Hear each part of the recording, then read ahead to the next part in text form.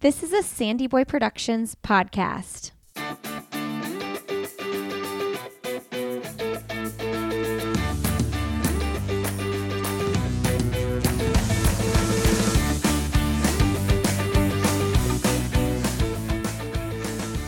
Hey everybody, I just want to give you a quick heads up. We do talk about a mass shooting in this episode of the podcast about halfway through. So if that's something that you'd rather not listen to right now, or you have little ears in your car, I just want to let you know that that's about 30 minutes into the episode. Hey everybody, welcome to I'll Have Another Podcast with Lindsay Hine. I'm your host, Lindsay, and I'm so grateful you are joining us today. This podcast is part of the Sandy Boy Productions podcast network. To learn more about our network, go to sandyboyproductions.com. Did you know we have a brand new show in the network? It's called Ready to Run, hosted by Dr. Efren Cabalas and Kurt Roser, who is a doctor of physical therapy. They're based out of the Boulder, Colorado area, and their goal of the podcast is to engage in thoughtful discussions with athletes, coaches, clinicians, and researchers to share knowledge within the field of sports medicine and inspire progression in the sport of running. Great show already. They have episodes with Parker Stinson, Neely, Spence Gracie, and Matt Hensley, who is the coach of Boulder Underground. And I've already learned a lot from these guys, so make sure you go check it out. It's called Ready to Run. All right, today on the podcast, my guest is Dr. Richie Hansen. Richie is a former collegiate distance runner for UC San Diego and has been coaching in Boulder since 2009. He is a doctor of chiropractic with a specialty in sports medicine. He's also getting his MBA right now, and he is the head coach at Roots Running. Some of his athletes include Noah Droddy, Aaliyah Gray, who happens to be his wife as well, and they recently announced they have a baby on the way, Frank Lara, Maggie Montoya, and the list goes on. Richie is full of so much knowledge, and he was a really inspiring and interesting interview. I think you guys are really going to enjoy getting to know him in this episode. This episode of the podcast is supported by Relay Run Co. Okay, friends, I have never found a pair of shorts that are spandex shorts that do not ride up in the middle when I run. Like I always am pulling the shorts down in the middle. I have tried every brand and these shorts do not move. Now, Relay Run Co. is founded by Ann Mazer. Runners Love Yoga. You might know her Instagram as that. She has been on the podcast before. She actually came on right after she qualified for the Olympic trials in the marathon. But she has an eye for fashion and art and also knows what good performance apparel feels like and looks like and how comfortable it is. The Rachel pocket shorts and Belmont bra in the purple tie-dye is what I have been rocking 24/7. I can almost promise you, I can't promise you totally because I don't have your legs on my body, but I can almost promise you that these shorts will not move when you run. They're so comfortable, very high quality, and also high-waisted, which is hugely important to me. Go support Ann and her small business and get yourself some kick-ass running gear and athleisure gear. Go to relayrunco.com, use the code ANOTHER, and that will get you 15% off your first order with Relay Run Co. That's relayrunco.com. Use the code ANOTHER, and that'll get you 15% off your first order with Relay Run Co. All right, friends, leave us a rating and review if you love this podcast, and I would super appreciate that. And share it with your friends on social media if this is something that you'd like them to hear. Thanks so much for being here, and enjoy my conversation with Richie Hansen.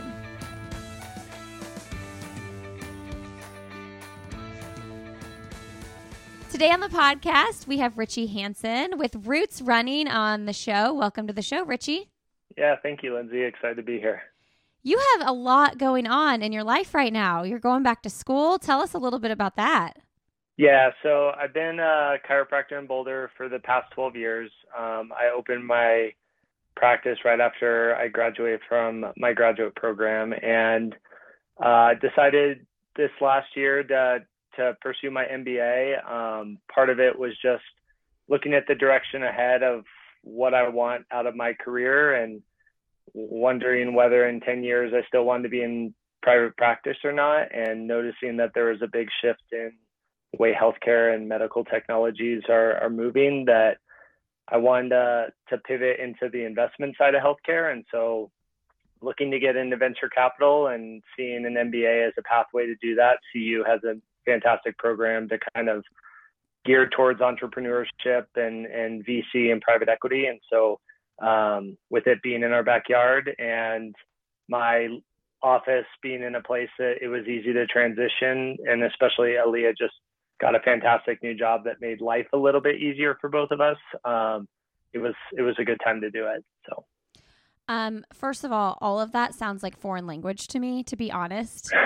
I am like a 20-year plus fully grown adult. Like, I've been adulting for a very long time, and all of it sounds very confusing. So can you just explain a little bit more? I know you had your own practice, like you said, you're a chiropractor. And when you say like venture capital and stuff, like what exactly in very simple terms, what does that mean you'll do? Yeah, so venture capital and private equity have some parallels. Private equity would be, there's an established company that may not be doing as well as they would have hoped. And a lot of times, a large proportion of startups might get to a Series A round of funding and then stagnate as they're trying to get to that Series B. So a private equity firm would come in, buy up a large stake in the equity of that company because they see some profitability in the future, try to figure out strategies to turn around that company, and then be able to make that a profitable endeavor that they either then sell to some other company or sell to an investor. Venture capital, on the other hand, is taking those early stage startups, Series A startups, Series Bs, and provide them with equity in order to help fuel their future growth.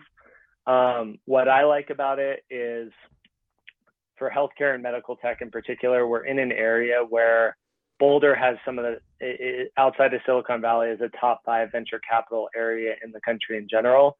But for medical tech and healthcare tech, it is a big environment, similar to how it is for distance running. It's like that in the medical tech and healthcare tech industry as well. And I look at it as the pandemic kind of accelerated this revolution of new technologies coming out to make access to healthcare a lot easier, to make affordability a lot better, to make the quality of care improved. And when I was assessing my role within that healthcare ecosystem as a private practice owner, you're directly impacting the patient that you're working with one-on-one, but there's this growing trend that with some of these technologies, you could potentially influence, affect, and help a larger landscape. So if I'm working at a startup that's a med tech, healthcare tech, you could potentially be providing a technology to the greater population that could be influencing a bigger shift. On the flip side, if I'm working in venture capital, you're sifting through a lot of these startups and try to decipher which ones might be not only good businesses in the future, but also technologies that could potentially aid that revolution that's occurring. And so I could help assist with the assessment, the providing a platform of funding to help get some of these technologies off the ground that help fuel what hopefully is a greater improvement in healthcare, which is just, for lack of better phrasing, not great currently. Their access to care, quality of care, cost of care is not where it should be or where we'd like it to be. Wow. Have you always had like a desire to pursue entrepreneurship in your blood? I mean, you were already doing it with having your own practice. Yeah, I don't know if pursuing entrepreneurship was necessarily what I set out to do, as much as it was within most of my life, whether it be in sports, in student government, in taking on roles of leadership at high school, college, graduate school. I've always had a lot of fascinations, a lot of interests, and things that just have kind of, if I don't know something, I want to learn more about it. I've always had this like lifelong learning capability. And so with entrepreneurship, it provides an opportunity to learn a new skill set that I may not know. When I was starting my own practice, I had no accounting or finance background. And I was learning a lot of that as I was learning how to set up a business structure on top of being a medical practitioner. And so entrepreneurship, I think, just affords me kind of the best of both. You learn some new skills, you're able to take on leadership positions.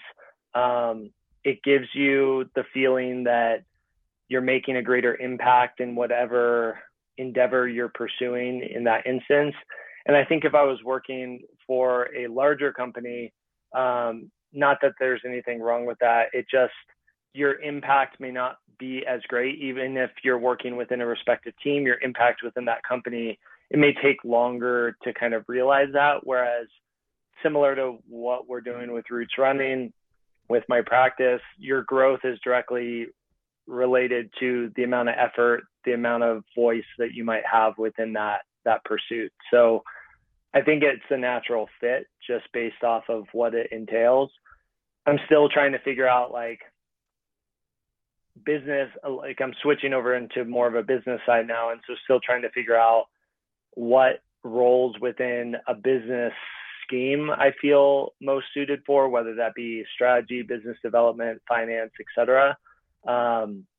But so far within the MBA program, I've been drawn to all of it because it's new to me and it's all super exciting. And I started my business from scratch with no formal training. Now I'm getting formal training and you're realizing some of the things that I could have done differently and things that I'm learning along the way. But yeah, I think I've just always been kind of a lifelong student that this gives me it's exciting because it's such a different hat that I'm now wearing that I can still tie in the previous knowledge from, I had a psychology undergrad, I had chiropractic school, graduate school. And so you can kind of tie them all together into something that like now in venture capital, you're acting as a psychologist, as you're assessing businesses, you're acting as a medical practitioner as you see viability, and then you're acting from a business standpoint to assess whether it actually has a path to profitability. So there's a lot of things that are starting to like just sew all my previous background together. So yeah, I mean, I bet you're a dream candidate student for a professor because you're coming with so much experience. You know, you go into your MBA when you're like 23, 24, right out of school. It's like, what experience are you bringing to the table? It's a lot more beneficial once you've had that experience. Yeah. And that, when I was talking to the advisor last year about that is one thing she emphasized, was that they like students from diverse backgrounds. They like from various industries, different stages of life. They do get candidates that are 23, 24, fresh out of college. They prefer the candidate that has career experience behind them because it brings different perspectives to the program. It is really interesting. We have 23-year-old students in our cohort. We have 45-year-old students in our cohort, and we have people from all different backgrounds, military experience as well, that when you're in some of these classes that are more debate format, you really see that kind of shine through because a bunch of different perspectives, cultural backgrounds that can hash out or debate different topics that is really fun. I've always loved kind of that debate style. It allows you to kind of formulate a new way of thinking for yourself, but also create a little bit more critical thinking and cognitive thinking in the process. So yeah, that's really great. How old are you? 40, just turned 40. Ooh, happy birthday. Yeah, thank you. Did you do anything exciting for 40? So I got selected onto the venture capital competition team for CU. And so we had our regional competition that weekend and we ended up winning the regional. So we're going to the global competition against 12 other MBA programs from across the world in 2 weeks. And so Aaliyah and I went to a good dinner that night, but the majority of the 3 days was full of that competition. So Now, where's the global competition located? North Carolina. Yeah. So it'll be at Chapel Hill. Oh, I live in Raleigh. That's fun. Yeah. Yeah. It was funny. 2 years ago, they went to Scotland. Oh, man. This year it's North Carolina. Dang. But it'll be a great experience. It's the first time CU has qualified since 2017. They, as a first year, because it's a 2-year program, normally you don't actively compete. You observe, because I'm supposed to lead the team next year with one of my classmates. But we had a team member that had to step off the team because he was too busy with internships and stuff midway through our preparation. And so it allowed me in the other first year to kind of take a more active role this year. So it's fun that it's like, it would be cool to go to Scotland, but with North Carolina being a little bit closer proximity, it allows it to be a little bit easier travel with the team while I'm still coaching. And it also gives me some great experience for next year against some top-notch programs. So. Okay. And last MBA question, how long is the program? 2 years. So I'll finish next May. It is crazy. We were talking this weekend, we have 37 total weeks of class time remaining. And so it feels like I just started, but it's going to be over in such a blur. So that's part of it too, just really trying to dive in as much as I can and involve myself as much as I can, network with classmates and alumni. And I went to football games this fall, like really trying to enjoy what it means to be back at school, be a part of these extracurricular club events that they hold, and grow a larger network in an area that I'm still learning. So, yeah, I think that's one of the probably, how do I want to say this? It's one of the best things about aging is like really having a grasp on time, right? Like at 22, 2 years seems like a really long time. And at 40, it's like, oh my gosh, it's just 2 years. It just flies by. So you have the appreciation of time and you just know, like, I need to soak this in. For sure. Yeah. I feel like if I were to pursue my MBA as a 23-year-old, I wouldn't get as much out of it as I am now as a 40-year-old. The sweet spot to me would probably have been that 28 to 35. Sure. I just wasn't in a place that I felt ready to do that. But I completely agree. It's like you see just even life experience formulate the way that you have an opinion and what your perspective might be on the world and business and future stuff. It's definitely a different experience. Okay. So we have to learn so many things about you. Let's start with Roots running though, because I think that the listeners will probably be most interested in that. Right. Yeah. And I mean, I want to hear about, being a doctor of chiropractic. And how do I say that? Doctor of chiropractic medicine. There we go. Yeah, exactly. Chiropractic. Is that a word? Have you heard anybody say that before? No, I love it though. Yeah. Tell us about the evolution of Roots and how it started. Yeah. So I didn't formally ever intend to be a coach. I ran collegiately at UC San Diego. When I first moved to Boulder, I was starting practice from scratch. Was trying to meet people, be involved in the running community, and reached out to a local high school. I'd acted as an athletic trainer when I was in graduate school at a local high school as part of our program, and asked if they need help with any of their athletic department. They needed a trainer for their hockey team, so they asked me if I'd be the trainer for the hockey team. While I was the trainer, they had a need for a middle school track coach, and so they asked me if I'd be the middle school track coach. And so I did that for that spring season, and towards the end of the spring season, the athletic director asked if I would help out with the high school team. And so that fall, this was 2010, took on the high school cross country coaching position. My experience up until that point was middle school track coach for one spring season, and now I was the high school cross country coach. So I was trying to learn a lot.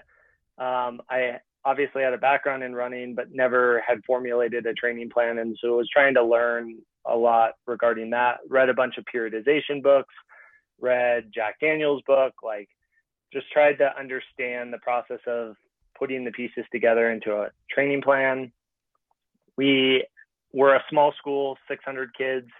By the year that I left, we had 72 on cross country. We had 105 on track. And so it was exciting to see that a large percentage of just the student population in general was on our team, but we were also showing success. We had school records, top performers at state in our classification. We had runner-up in cross country in the state meet my last year, and it was fun to kind of see that athletic development. During my final year at the high school, Aaliyah, who is now my wife, her and I had started dating. She had recently moved to Boulder. We met through mutual friends, and she had joined a professional group when she had moved out here. Was looking for a different coaching situation after being out here for a few months. It just wasn't working out with the training systems that she was in. I wasn't really looking to coach her because of our relationship. So I reached out to one of my best friends who was at the Olympic Training Center. He put us in touch with Coach Vigil. Okay. Coach Vigil was willing to take her on as an athlete and mentor me as a coach. And we saw within that first year a big jump in performance. She went from 16:03 in the 5K down to 15:35. Her 10K time dropped from 32:57 down to 31:59.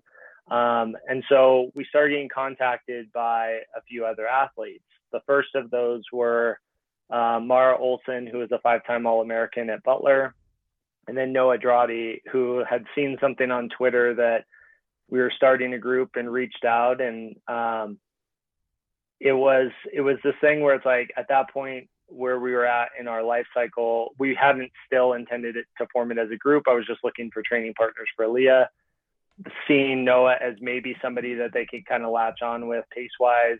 They were kind of low 15-minute women. He was high 14 as a male, but obviously his trajectory has been insane. And so when he started running really well that spring, combined with what Aaliyah was doing on the female side, and Mara was consistently placing top 10 in U.S. road championships, we started getting this large influx of interest. And so we were like, okay, let's actually turn this into a group. And so it was an unofficial group for like a good year. But then with some of those newer athletes, there started to become more of this push of let's formalize it and create it into an actual entity. And so a couple connections that we had, one was an attorney that's based back in Indianapolis who works with USATF Indiana. He was willing to be a board member for us. One of my college teammates who works in marketing, he was in ASICS marketing for a long time. And one of my other friends who has a background in finance decided, okay, let's formulate this into a nonprofit. Let's make this an actual entity. And the rest from there is kind of history. That we've had some turnover with athletes. We've gotten some new athletes. The consistency of talent has improved with each new crop that we have gotten. The development of those athletes kind of parallels what Noah was able to do, but also with athletes that already had a larger talent base to begin with some higher accolades behind their name already. And then with this most recent wave of the Sydney Getabude, the Parker Stinson, you just know that the pathway with what the group's potential is really high comparative to what our starting point was. We would like more women because it's just harder. Like, I don't recruit. I sift through who reaches out. Whoever reaches out to me, because in my head, when we had some sponsorship money to play with in the past. And when I would reach out to athletes, knowing that we had some sponsorship money behind, one of the first questions I would get from athletes was, well, what can you give me? And there was a phrase that Coach Vigil always stuck with me, that he had an athlete do that to him in the past when he was starting Mammoth Track Club. And he said his response was, he laughed and was like, well, I'm giving you world-class coaching. What more do you want? And I agree with that to a certain extent. It's really hard to obviously make a living in the sport. And so you need some assistance along the way. But to me, it's always been this thing of, you want an athlete to buy into who I'm going to be as their coach, what the training system is, what their training partners are going to be. And with that, from a female side, we just don't get as much contact from female runners in general. And that could just be a larger testament to the environment that a lot of males continue to pursue it. I wish there were more. The females that do pursue it end up being incredible. I just wish that there was a larger platform that incentivized, encouraged some of that continuance on after their college careers. Because we are seeing on our men's side, it's like, okay, we have a good talent level now. Let's see if we can equate that from the female side. Because it's always been something where I want even distribution of numbers in general. So you hear that, ladies? There's some young, talented ladies listening to this. You hear that? Yeah, there's tons across all divisions, and it's just crazy to even see the evolution of NCAA and how fast males, females, regardless of D1, D2, D3, and especially when you get to the longer distances. We've had a lot of success, obviously, at the marathon. That like longest distance you run in college outside of NAIA is the 10K, and so how do you know who's going to be a good marathoner down the road if the longest you're running is 6 miles in college? And so you look at the development of a high school athlete to then the development of an athlete to college, and you can see that same thing hold true on the professional level. It takes time to get good at those longer distances. There has to be a developmental component regardless of talent level after college.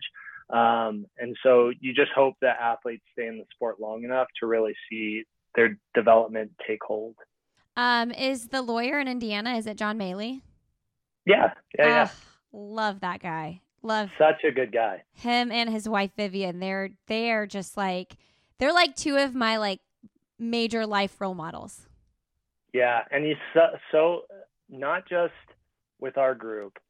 You see him support so many other professional groups across the country. He's on the Notre Dame Alumni Foundation, does a lot of great stuff in the local running scene with putting on races, runs his own nonprofit foundation based off of his son's story. Just a great person in general that we've been fortunate to have him be a part of our group. He's been just a very steady hand as we've tried to make this an actual organization. That's awesome. You know, it's like when I see him and Vivian, it's like, I want to be like that. You know, it's like, yeah, they're successful people that give so much of their time. And I always think about their kids. I'm like, man, you guys are lucky. You have like the most awesome parents ever. Yeah.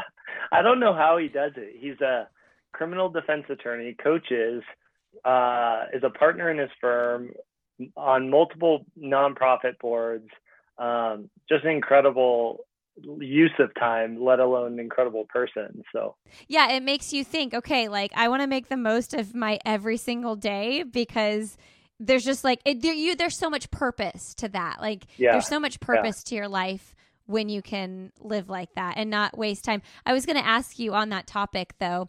You were talking earlier about starting your own practice and like not knowing what you were doing and just like one thing at a time.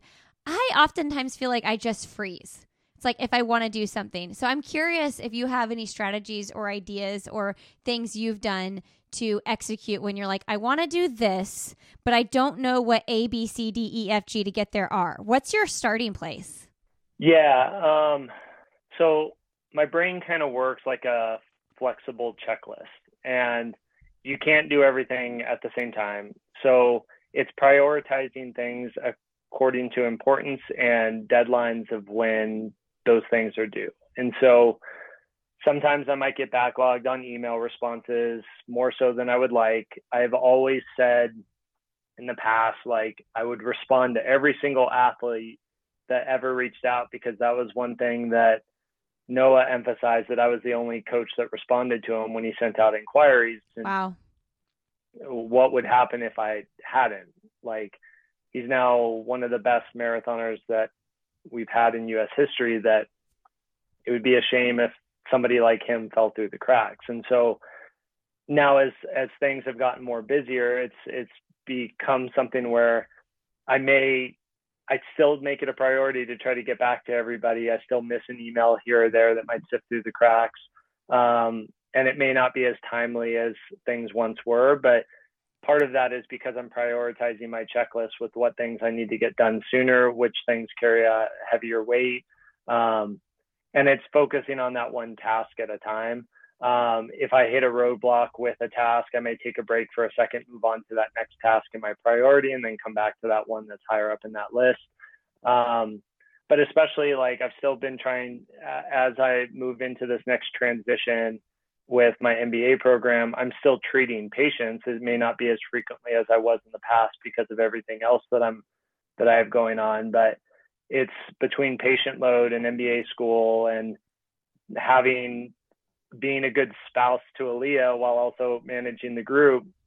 It does take making sure that you can organize your time appropriately. And so the beginning of each day, the end of each day, I look at what my day is going to entail and just make sure that I'm checking off the boxes of the things that have deadlines that are coming up.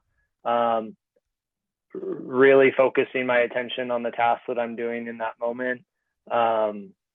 Making sure that I have time to reflect at the end of the day to see if there was anything that I may have missed. And the last 5 minutes when I'm laying in bed before I fall asleep, like it's always that. I'm just laying there quiet, like reflecting on kind of what the day was and what I might have to go to the next day. And then I do the same thing the next morning while I'm drinking my coffee. And I think a lot of it is just prioritization, organization, self-discipline, and focus, that you have to be consistent with that, just like the athletes have to be consistent with the training. You have to be consistent with that in a lot of your daily tasks as well, because it is easy to kind of fall behind or get overwhelmed, and there's a lot of other things that are pulling your attention in a bunch of different directions. And so the prioritization of those tasks, I think, becomes the key piece. So when you wake up in the morning, do you make a list with like, this is what has to be done, this is secondary, this is third? Like, do you have that? Because I think that's my problem. Like, I don't prioritize well. And I don't miss, and I go to my email first, and it's like, don't go to your email first. That's not the most important thing of your day. Yeah. And I think a lot of that is just like being fairly regimented with my schedule too. Like, I try to sift things into things that are going to be consistent. So like a lot of my training plans for the week, I'll post them on Sunday and Monday. So I know consistently, okay, Sunday and Monday, like those are the times where I'm writing out the weeks.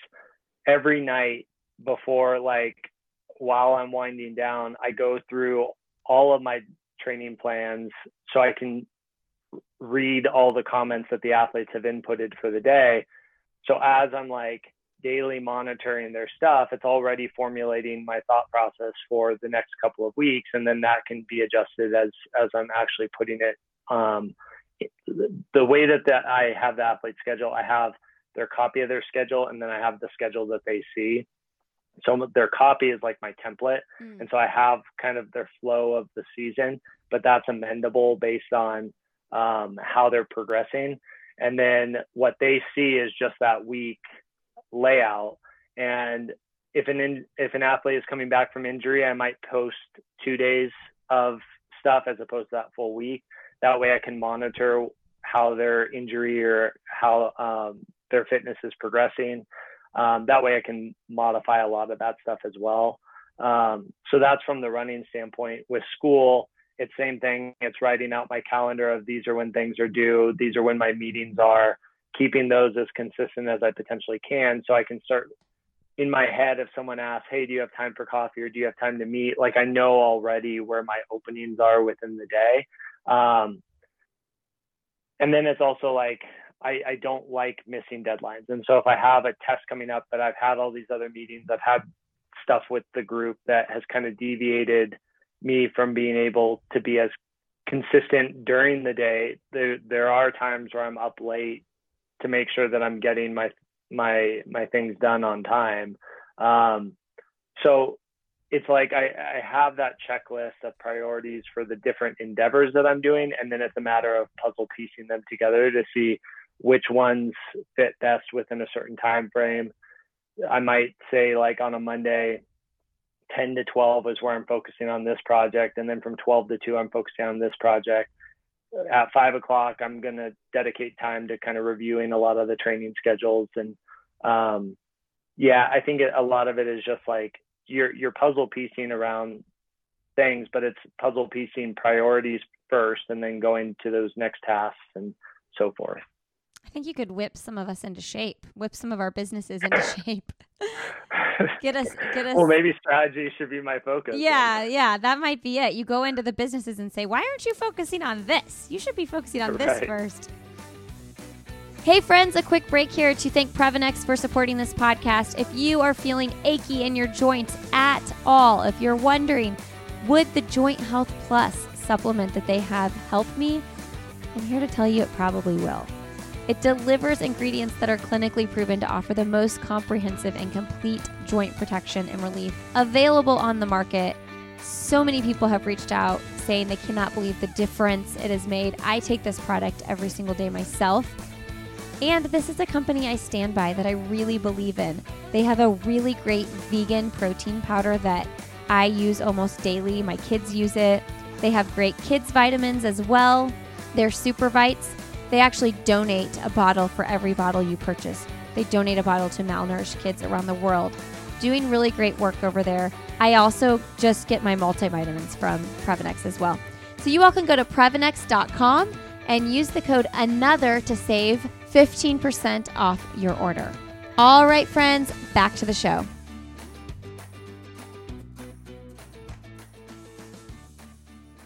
Well, you guys had a really great showing at Houston.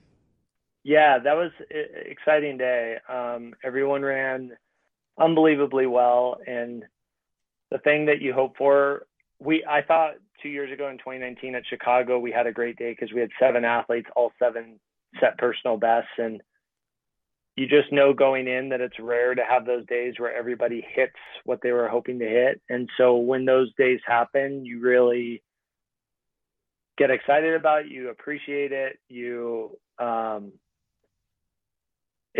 just realize how rare those can be, especially when you have days that don't go as well as you'd like. And so it's always, you're a successful sports bettor if you win 51% of your bets. And so it's like, you look at it from a coaching standpoint that if you can 50% or more of the time be hitting the races the way that you anticipate them being able to hit, then you're probably having more success long-term than what is custom, because you're going to realize it becomes harder and harder to set personal bests as the career progresses. And so you take those days when they do come, because you realize as an athlete gets older, or an athlete injury cycle can happen. It's a rare feat. And so January was special for sure. Yeah. And friends, this is going to air way past January. Like, I can't believe, I know it's March 15th right now when we're recording this. I feel like it's already April though, to be honest. Again, that whole time thing when you're 40. I know.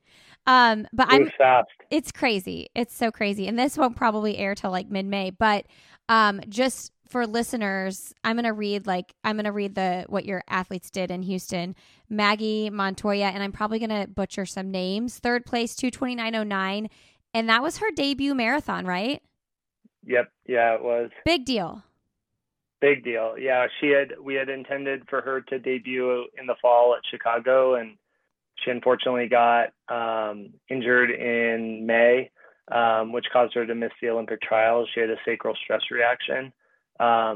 So even from that, it was impressive for her to run 2:29 7 months after a sacral stress reaction is pretty mind blowing. She's just such a talented woman that she does some incredible things that we see consistently in training. And so when she's able to put it together in a competition, it's just, you're just like so excited for her, because she's been through a lot, but it's also, you're excited to see an athlete realize their potential. Yeah. And for listeners that don't know, Maggie was in the King Soopers? Is that how you say it? Yeah. Yeah. She was in the grocery store when there was a shooter in the store. And the story is that you were actually at the store outside, like texting with her, right? Yeah. So my office was 1,000 meters away from where the store was. And so we saw the police presence flying by the office, and I thought the shooter was in the parking lot, like because we had heard he had shot somebody in the parking lot. I didn't realize he had then moved into the store.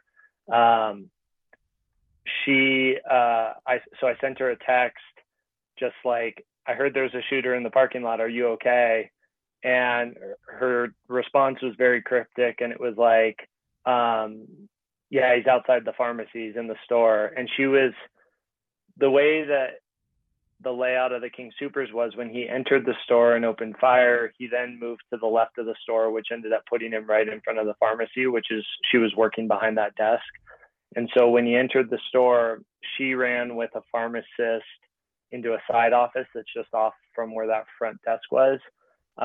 She was hiding under a desk. The pharmacist was holding the door shut of that private office because it enters then into the store.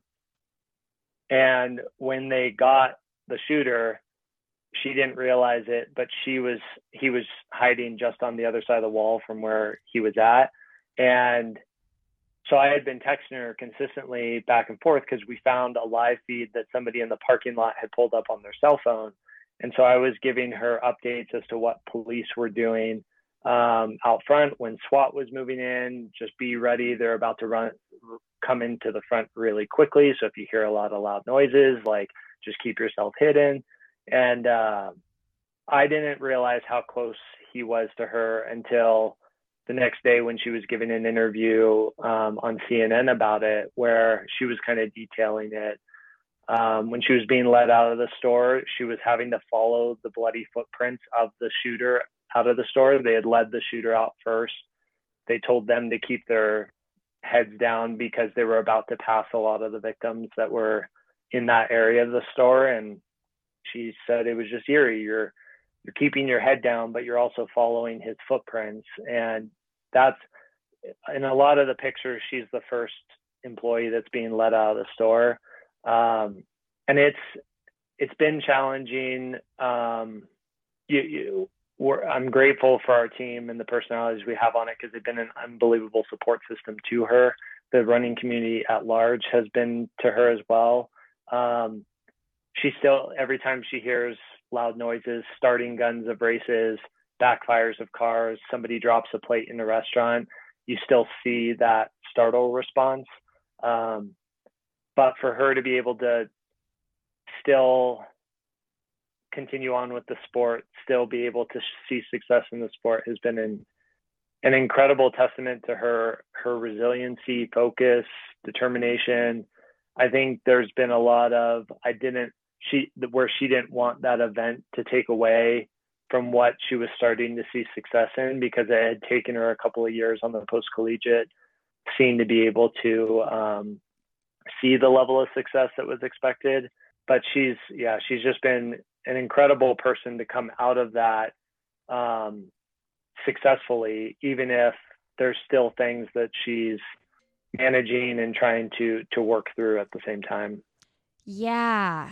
I mean, I can't imagine stepping foot inside a grocery store again. Just any, just daily life things that you have to do to run your life. So I know the entire running community has thought about her through this. And I mean, my heart went out to her on those post interviews when she's still in this like state of shock and fragile from the events. And I'm thinking, oh my gosh, leave this poor girl alone.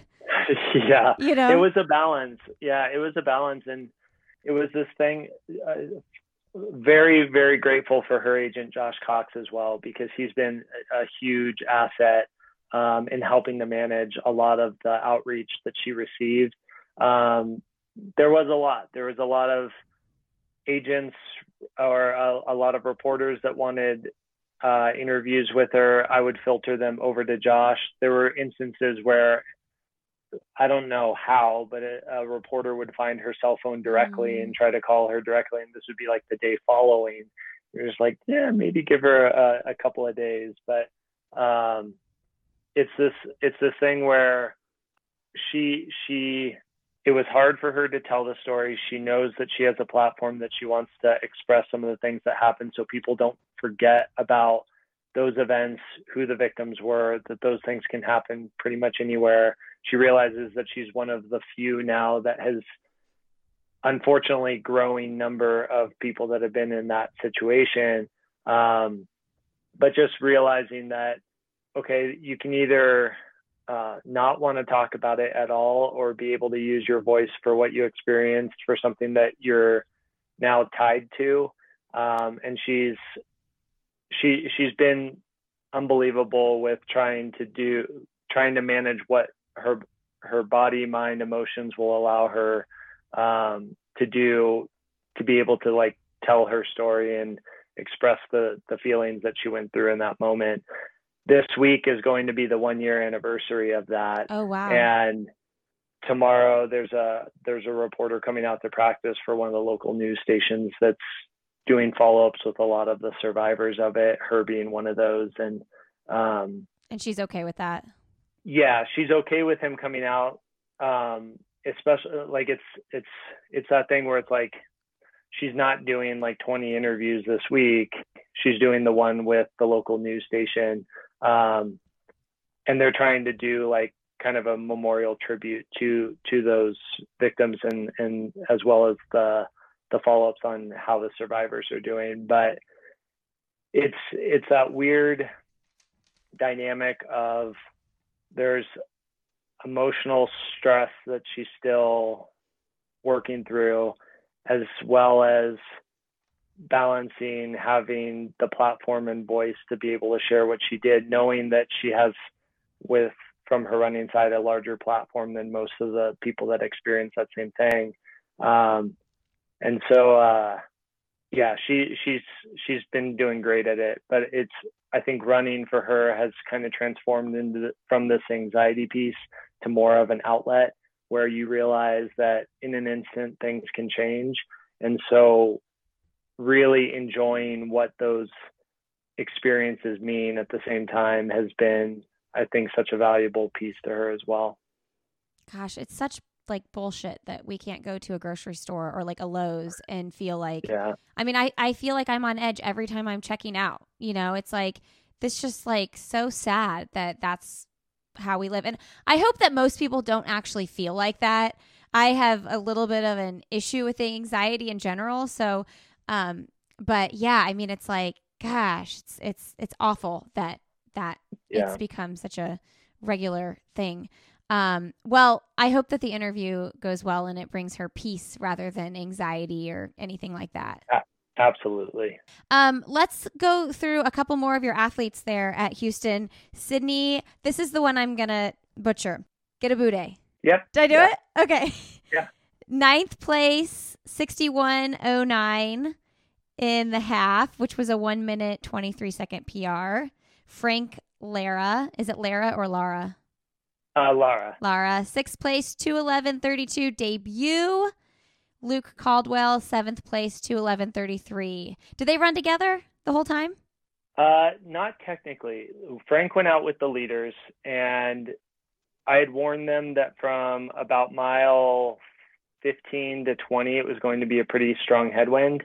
So Frank went out with the leaders at about 15K. Luke was about a minute behind them and was able to gradually realize that he was making up a little bit of time on them because he could see them up in front of him on the road. Houston's beautiful in that respect, where it's these long straightaways. And so he could see them start to slowly come back to them. So he was a minute down at 15K. By 25K, he had caught up to them. And he was like, my intent when I caught up to that lead group was just to tuck on the back. But he had all this momentum that had pulled him up to them. So, and Frank was up leading that group at that point. So he just kept going past the group and ended up taking the lead of the group. And it was really cool watching it on the live feed because you could see Luke back in the distance. Then you see him move up to that main group. And then you see him and Frank up at the front pushing the pace together. They faded a little bit over the last mile when the pace really dropped. But for both of them, it was their debuts. Couldn't have asked for a better debut. Frank's from Houston, so that was a special experience. Luke, I think, set the fastest debut by a Scottish-born runner, 5th fastest in the UK, in UK history, and or in Scottish history. Wow. So that was exciting for him. He's going to participate now at, I believe, the European Championships that would qualify him for that. It's between that and Commonwealth Games, so we're trying to kind of sift through which one he's going to do. But yeah, just an incredible experience for both of them. Yeah, and talk to us a little bit about Sydney as well. That's a really big half marathon PR when you're running that fast. Yeah, he's such a talented kid. He's joined our group in August, and he's had some incredible performances for us in such a short time as well. Finished third at the US 5K Championships back in November. Frank ran 61:00 at Valencia in October, and so I think that was kind of a target for Sydney going into Houston. Was like, I'm going to try to beat Frank's time. But part of it, he said after the race, like he went out with the lead group, and same thing, he just kind of faded over the last mile or two of Houston. He led a large portion of that race early. He made that comment at the finish line. He's like, I think I led too much of it. And some of the other guys in the American field, Diaz Sambasa and Carabella Rasa, were both giving him a hard time at the finish line. Like, dude, you got to learn how to just sit in a pack. And it was really cool to see other competitors that had just beaten him also giving him advice on how to be a better competitor and racer in the future. That is cool. Because I think a lot of people, Sydney is just like, I mean, all of our guys, Luke, Sydney, Frank, that were at Houston, they're just such incredible people. They're just down to earth, easy to get along with, well liked with their competitors. And I think a lot of people look at Sydney as he's just one of the nicest guys that you can compete against, train with, a very talented, smooth looking athlete. Came from kind of challenging upbringing as well. And I think it's just so cool to kind of see some of that success and some of that realization of ability start to come through. He saw a little bit of it this last year when he was on Tinman Elite, and then he has just been on a not only tear of performances, but just like you see the aggression when it comes to workouts, the aggression when it comes to races. Like he said, he wants to learn how to run with a lot of those top international athletes. And so some of that is putting yourself there consistently and learning the tendencies of what it takes to be good, not just on the US scale, but on the international scale. And having a training partner like Frank that was already trying to do that himself, I think has helped him realize that like, oh, I can do that too. And it's not, all it is a matter of how you approach the competition with who you're racing against and the confidence that you're going into that competition with, that allows you to put yourself in good positions. And then it's a matter of what you do with those opportunities that makes a difference. So, wow. Okay. Sounds like I need to interview him, first of all. Yeah. Yes. Second of all, I love that you were saying that the competitors were giving him advice and whatnot, because it's like, of course they want him to do better, because when he does better and he does better and he does better, and it's like they're just elevating the sport and pushing each other to have a higher ceiling. Yep. Yeah. It's funny. I heard one of the younger runners talk about wanting to go try to run a fast half because they saw what Connor Mance had done at the US Half Marathon Champs in December. And I read an interview with Connor Mance saying that he was going out to try to break the American record because he was inspired by Frank going out to try to break the American record at Valencia. And so you start to see this like evolution of not only talented people that are running fast consistently, but also the way that they approach racing, the mindset that they're doing it. It's like Frank and Connor are friends. Like they're friends when they're chatting out there. They both want to beat each other. And so it becomes this thing like everyone's trying to like push that envelope a little bit further, which everyone wants to defer back to the footwear and what the footwear is doing to the sport. I think a lot of that also comes with just the mindset difference that a lot of these athletes are having. A lot of them are friends on either virtually on social media or have raced against each other consistently. And so they're getting inspired by one another as well. That I think the combination of factors is what's also elevating the sport in general. Hey friends, this episode of the podcast is supported by Gooder. If you are looking for an awesome pair of sunglasses that don't slip around when you're on the go, look no further than Gooder. They have really classic styles as well as really fun and loud styles. My go-to pair are the Aviators. I love just the standard black aviator shades. I also love the breakfast run to Tiffany's. And in races, I like to wear the fun colors. I think it's super fun and brings a little bit of attitude and sass to a race. So go to gooder.com/another. Use the code another15, that's another 15, to save 15% off your order. All right, back to the show.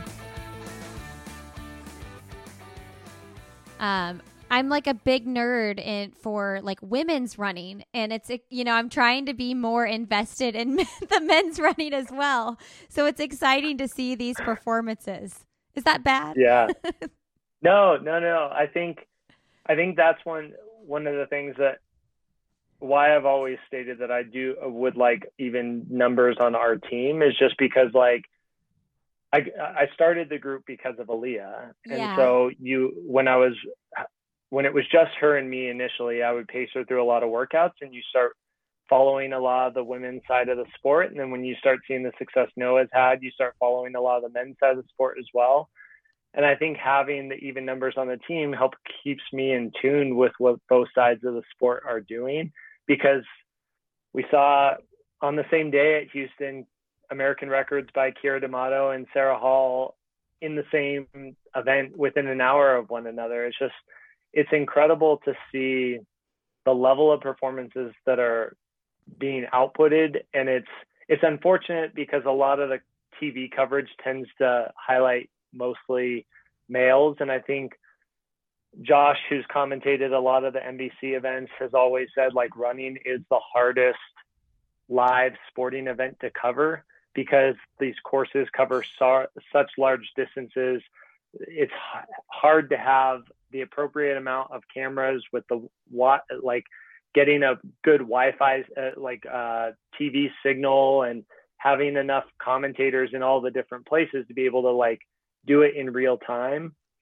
With that said, you do see like it's almost like it would be nice for each of those respective genders to have their own platform on any given day, as opposed to it being simultaneously trying to be meshed together, because you do miss storylines in that same process. And fortunately, Frank and Luke were in that lead pack. Otherwise, I would have had no idea what our athletes were doing. Same thing with Maggie. Like I didn't see Maggie at all on the live feed. You're just kind of following it on the updates with what's coming through with the tracker.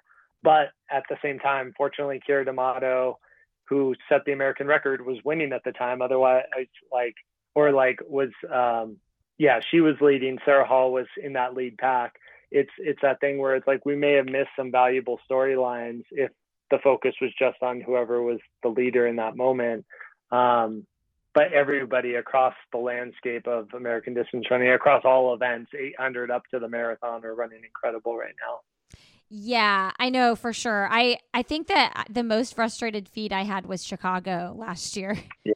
I was like, what is happening? Like, we don't even know who's getting third place right now. Like, get the cameras back on the women. Yeah. It's unfortunate that it ends up being like, you see the coverage that Tour de France has consistently with their cycling events, and you wish that there was a lot more parallels to that type of coverage in distance running.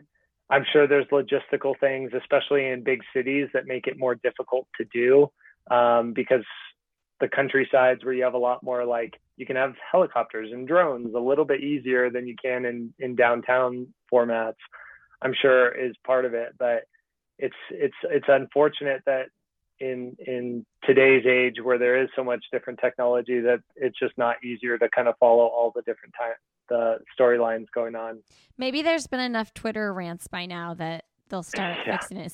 Get a big sponsor on there to make sure it's equal. Aaliyah had a great race in Chicago last year. Yeah, it was great. And she put it best. She was like, I'm indifferent. I'm not content with it, because she would have liked the time to have been faster. It The was place so seemed to be a hot. little bit higher. It was hot and windy. But conversely, she's had such a rough last 3-4 years. She had knee surgery. She had years worth of sinus infections. She had a sacral stress fracture. That seeing her be able to rebound and come back, she ran 2:30 at Marathon Project, which was a big PR in December 2020. And then the hope was that the weather at Chicago would have been a little bit better, that she could have cracked 2:30. It just wasn't the day for that. But I mean, I'm constantly awe-inspired by her. I mean, I get to see the good sides and the bad sides of sport with her more than I do any of the other athletes, because of hers and my relationship.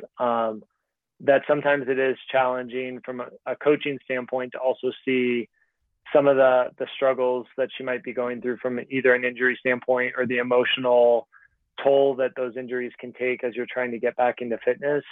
And so, although it wasn't as great a performance as she would have liked, there's a lot of redeeming qualities that came through in a performance like that. And especially the way that she ran at Marathon Project, that I was just so proud of her to be able to see that, especially knowing all the backstory. It's hard on the surface. It's easy for people sometimes to like, and I'm not saying this happened with her, but to criticize some of the subpar performances that do go on, or question why isn't an athlete improving on their last one, or so-and-so didn't run as fast here as they did at this race. And I think sometimes it's just when you get to see the behind the scenes stuff a lot, and you understand a lot of the things that some of these athletes might be either struggling with outside of the sport as much as they might be struggling with stuff in the sport, you can appreciate the context of the performance a little bit differently. And a lot of times that's the role that I play at races, is just putting things into context, whether it's good or whether it's subpar, to make sure that the athlete understands that, like, be excited for what this means because of this, or look, it wasn't as disappointing as you might feel it is in this moment because of here's all the things that kind of led up to it. Or if the performance just didn't come together, here are things that we can do to help improve upon that in the future. But I think context is everything related to the sport, because so many things can change that affect that. And now, for listeners who might not know, Aaliyah is Richie's wife. Yes. And she's been on the podcast years ago. I remember the first time I interviewed Noah Droddy, he suggested having her on. I mean, it's probably been 4 years since she's been on the show. It's a long time. It was almost like, I feel like it was somewhat freshly off when she ran at the trials and the marathon trials in 2016. That's crazy. Yeah. But what's she up to now? How's she doing now? What's she training for? Is she nursing any injuries? No injuries. She, like I mentioned earlier, she had gotten a fantastic new role within a company. She's been a copywriter for a long time, and then last fall started transitioning into UX writing, UX design. Got hired on by a tech startup that focuses on sleep technology, and it's a company called Bright that does like smart beds, and like when you sleep, it kind of auto adjusts pressure to help optimize your amount of time in REM sleep. So really cool product. But she got hired on as a senior content designer. They had closed their Series A round of funding last year, and so they're in a growth phase, and she's employee number 33 at the company and loves her team, loves the company. But it was this thing, like, we had kind of targeted Chicago, knowing that this spring was going to be a big push for her company as they continue to grow. And so no racing on the schedule right now. She's training and running consistently, but work has been very demanded a lot of her time of late. And so she's prioritizing that while she doesn't fall too far out of fitness, so that way with trials is going to be here before we know it. She knows that eventually, like, okay, I'll have to get a race to get that qualifier to then go to trials, but allowing herself to really enjoy this other aspect of her life that is helping to grow this company, being in a senior leadership position, which is the first time she's had that opportunity. So that is really cool. And it sounds like a really healthy way to do life, honestly. Yeah, absolutely. Do you guys get one of those cool beds? We did. Yeah. Do you love, is it good? Do you notice? Oh my God. Yeah. So we're beta testers for it, and it's dual chamber. So like her side auto adjusts differently than my side. Wow. And I want one. Man, that sounds so cool. Yeah, it's very comfortable, and one of the cool features, it has this like relaxation mode that like kind of feels like you're on a wave as you're like going to sleep. Yeah, so you can kind of set the time of it as you're trying to like fall asleep. So it's definitely helped our sleep quality. I would say that. Okay, we're gonna wrap up here, but first I just have a couple questions about your chiropractic work. Man, I want to be a chiropractor just because I love hearing things pop. Do people say that all the time to you? Yeah, some do. Some get a little creeped out by it, but I could listen to people pop things all day long. Yeah.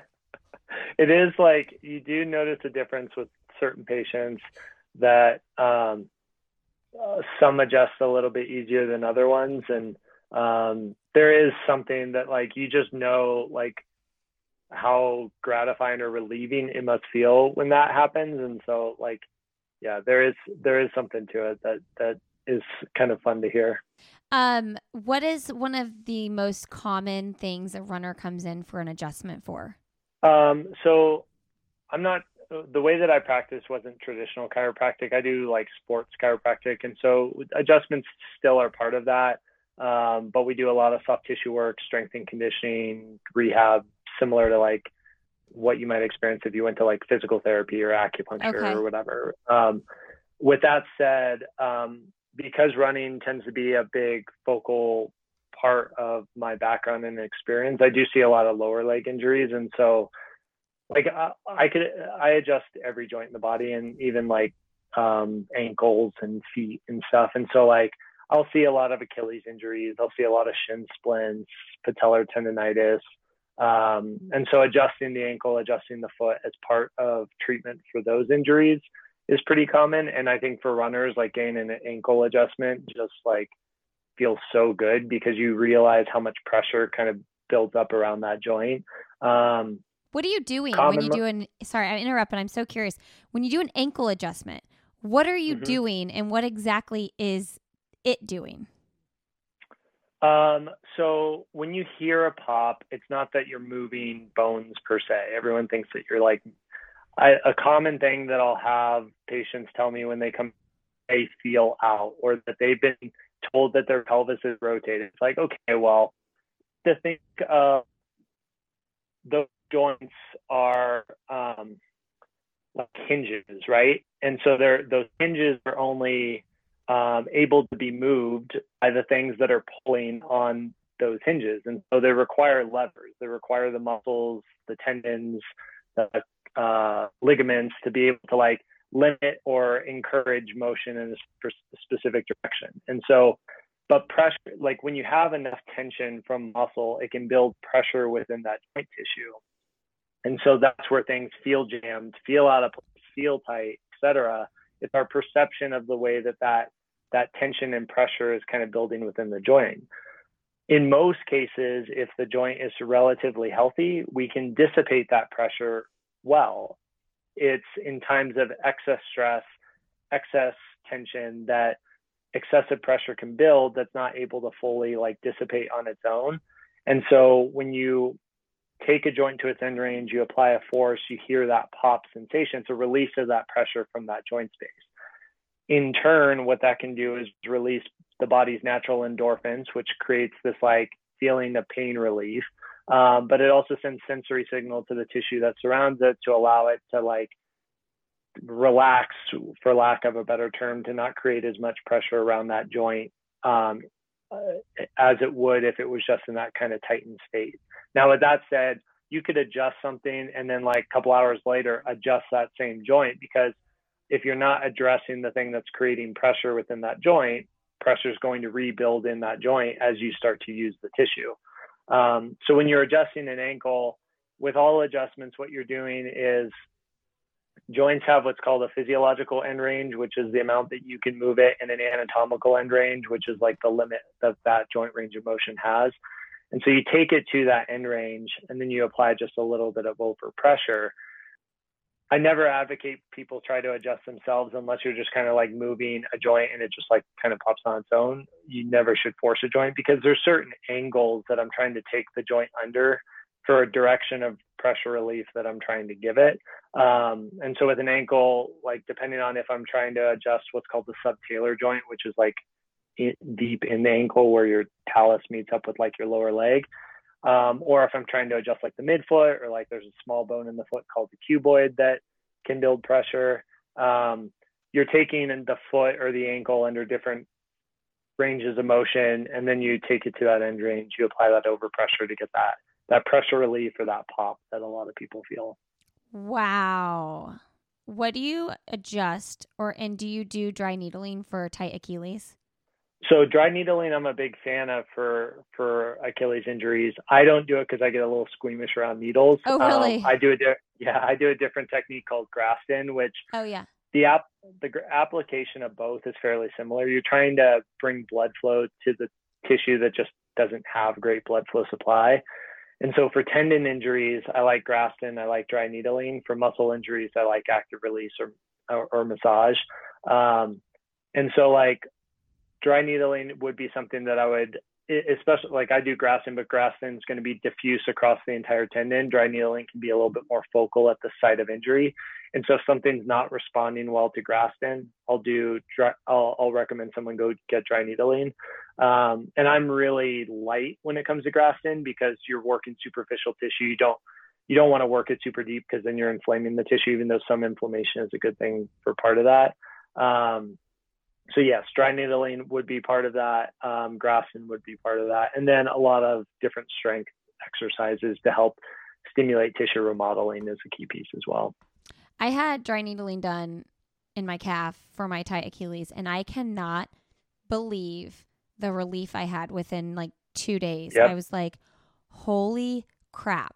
Now, am I keeping up on my strength exercises as good as I should? No, I'm not. I don't know why. I'm being stupid. But I mean, I'm like, whoa, that relief was incredible. Yeah, the thing that I would emphasize with that stuff too is like, and this goes with like most manual modalities, including foam rolling, using the stick, the roll recovery, etc. All of those things, they can create temporary relief because we're stimulating the nervous system. Where anytime you rub something, it typically feels better because you're bringing blood flow to the surface, and you're disrupting a neurological signal that your body's interpreting as pain. So when you rub it, it might feel better. But what that's also doing is it's bringing that blood flow, it's bringing inflammation. Now that blood flow is only as good as what you use it for. And so if you get dry needling, it's stimulating blood flow, but then I would encourage the strength exercises, because that's the loading response that actually helps to remodel the tissue. So a lot of people that come in for treatment, the thing that you have to remember is the strength and conditioning afterwards is like the homework. And so that homework is what's preparing you for the test, which is that next treatment. And so you're trying to progress it. You're trying to be able to like keep the body going in a direction that you expect it to go relative to the injury cycle of that injury. And so that strength and conditioning is like, to me, that's more important than any of the treatment that you might get, because that's what's actually creating the stimulus to get the tissue to remodel and tolerate load in the future. Okay, listen, everybody. I know what you did today. I know you went and said, I'm going to do my run, and you for sure got your run in, because that's what runners do. And you were like, I'm going to do my strength stuff for 15 minutes after my run. And you went and you took a shower. Okay. So I'm preaching that to you guys listening, because I'm preaching it to myself. Yeah. And it's like, so everyone asks me like what exercises they should do with running. And I think the thing to emphasize is like, there's like it's a balance of stimulus, is just like you would with your running program. You have your recovery run, you have your hard workouts, you have your long run. Your strength program should mimic that. You should have weighted resistance exercises. You should have some jumping and some skipping. You should have some core endurance work. You should have some yoga and some flexibility. There should be a balance of the stimuluses within your program that also kind of parallels the balance of stimuluses you might have within your running program. Wow. We are going to school today, friends. This is great. Okay, let's wrap up with end of podcast here. What's something professionally or personally you would like to do that you haven't done yet? Well, I'm trying to get into venture capital. So being a venture capitalist would definitely be something professionally I'd like to do. From a running standpoint, coaching an Olympian is something that would be not only really fun, but like there's so few Olympians in the sport that to see one of your athletes be able to achieve what is the highest level of professional running, I think would be really cool. I think my mom, before the pandemic, we had intended to take a trip over to Italy, and she got her passport. She's never been out of the country, and her father was from Italy. And I think that would be, from a personal standpoint, my mom was an art teacher, so being able to take her over to Italy and see a lot of the things that she would either teach or draw herself, I think would be also really cool. So cool. I hope you guys can do that sooner than later. Yeah, me too. What's the best, most recent book you've read? One of the great books that's going to sound funny from a leadership standpoint is called Leadership Secrets of Attila the Hun. Attila the Hun was obviously a barbaric ruler, but Coach Vigil had recommended the book to me a while back. Wow. And it is pretty incredible, like just the thought process, the perspective on what it means to be a leader, and the way that he acted, the way that he did when it came to making decisions. That was kind of a fascinating book. And then I'm trying to read through some of the business ones that I kind of set aside. And now that I'm in MBA school, I'm trying to be active about. Anti-Fragile is one. I just read a great book called The Art of Thinking Clearly. That's basically like short 2 to 3 page chapters, but just on different like paradoxes, fallacies, ways of thinking that we kind of conduct ourselves in normal everyday life that you don't really realize you might be acting a certain way. And it's not necessarily like a way of self-help, but more of an observation of ways that we tend to do things. That I really enjoyed that book. That's one that I think I'll read periodically, consistently, just because there's so many valuable lessons within that. Gosh, there's so many books I want to read. So many. It's like, I love this question because I get so many great recommendations. But then at the end of the day, I'm like, I'm never going to be able to read them all. I know. I read a lot. I'm usually reading like 3 books at once, like different, depending on what mood I'm in. It's like, that's why I never reread a book though, because there's just so many out there. There's so many. Yeah. Aaliyah and I, we always set these goals of how many books we're going to read a year. Oh, I love that. And we never live up to the goal.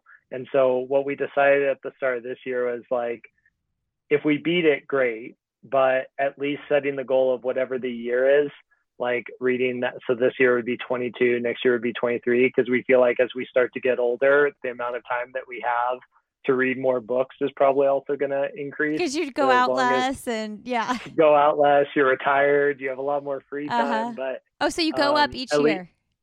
Go up each year. And so at least for the time being, we'll try to like, I downloaded the app Goodreads just to help me keep track, and setting the goal of 22 this year, I think is a good one. That seems like a healthy goal. It's not a small amount, but it's not like an insane amount. You have a lot going on. So I like that goal. I haven't set a goal like for one the every year. 3 weeks. Yeah, I think it's like one every 3 weeks. So that's pretty good. That makes sense. Yeah. Yeah, because I go through phases where it's like I'll fly through a book, and then there's phases where like there's 2 weeks go by and I'm like, oh my gosh, I've hardly read it all. So that seems healthy every 3 weeks. Okay, 2 more questions. Who's someone fun, motivating, or inspiring you'd like to have coffee, tea, or cocktail with? Ooh, that's a great question. I mean, I'm very grateful for the mentorship that Coach B Hill has provided me. And I've been fortunate that we've had opportunities to do all of those, grab coffee, grab food together. We haven't seen him since before the pandemic, just because his travel has been a little bit more limited. And you know that as he's getting a little bit older, that's going to be a little bit harder as well. So even though we've had the chance to do that in the past, I think I'd still, you realize, like, as the end of our lives are closer than the beginnings, you always wish that you had more time with some of the people that you really value. And so he would be one that would be higher on my professional list.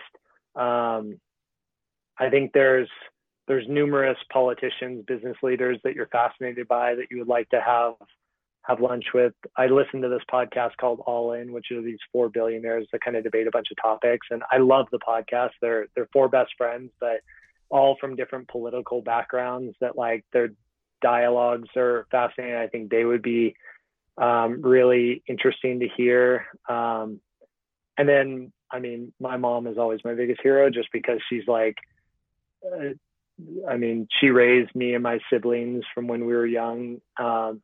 She's like Mary Poppins, being an art teacher, but then now she's like, a lot of her life lessons are things that, like, I try to instill with our athletes, but then also just, like, be a representation of as well. And so I'm always grateful for times that I get to go out to dinner with her as well. How many siblings do you have?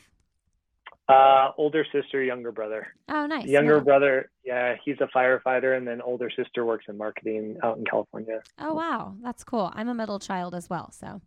Yeah, something special about us. Yeah. Okay, last question. What is your last message to leave with our audience today? I mean, I'm going to steal it from the show Ted Lasso, which Aaliyah and I are big fans of, but it's one of my favorite quotes, which is, be curious, not judgmental. I think in today's age with social media, it's easy to be judgmental more so than curious. And same thing when it comes to athletics, same things when it comes to trying to learn something new. Like, I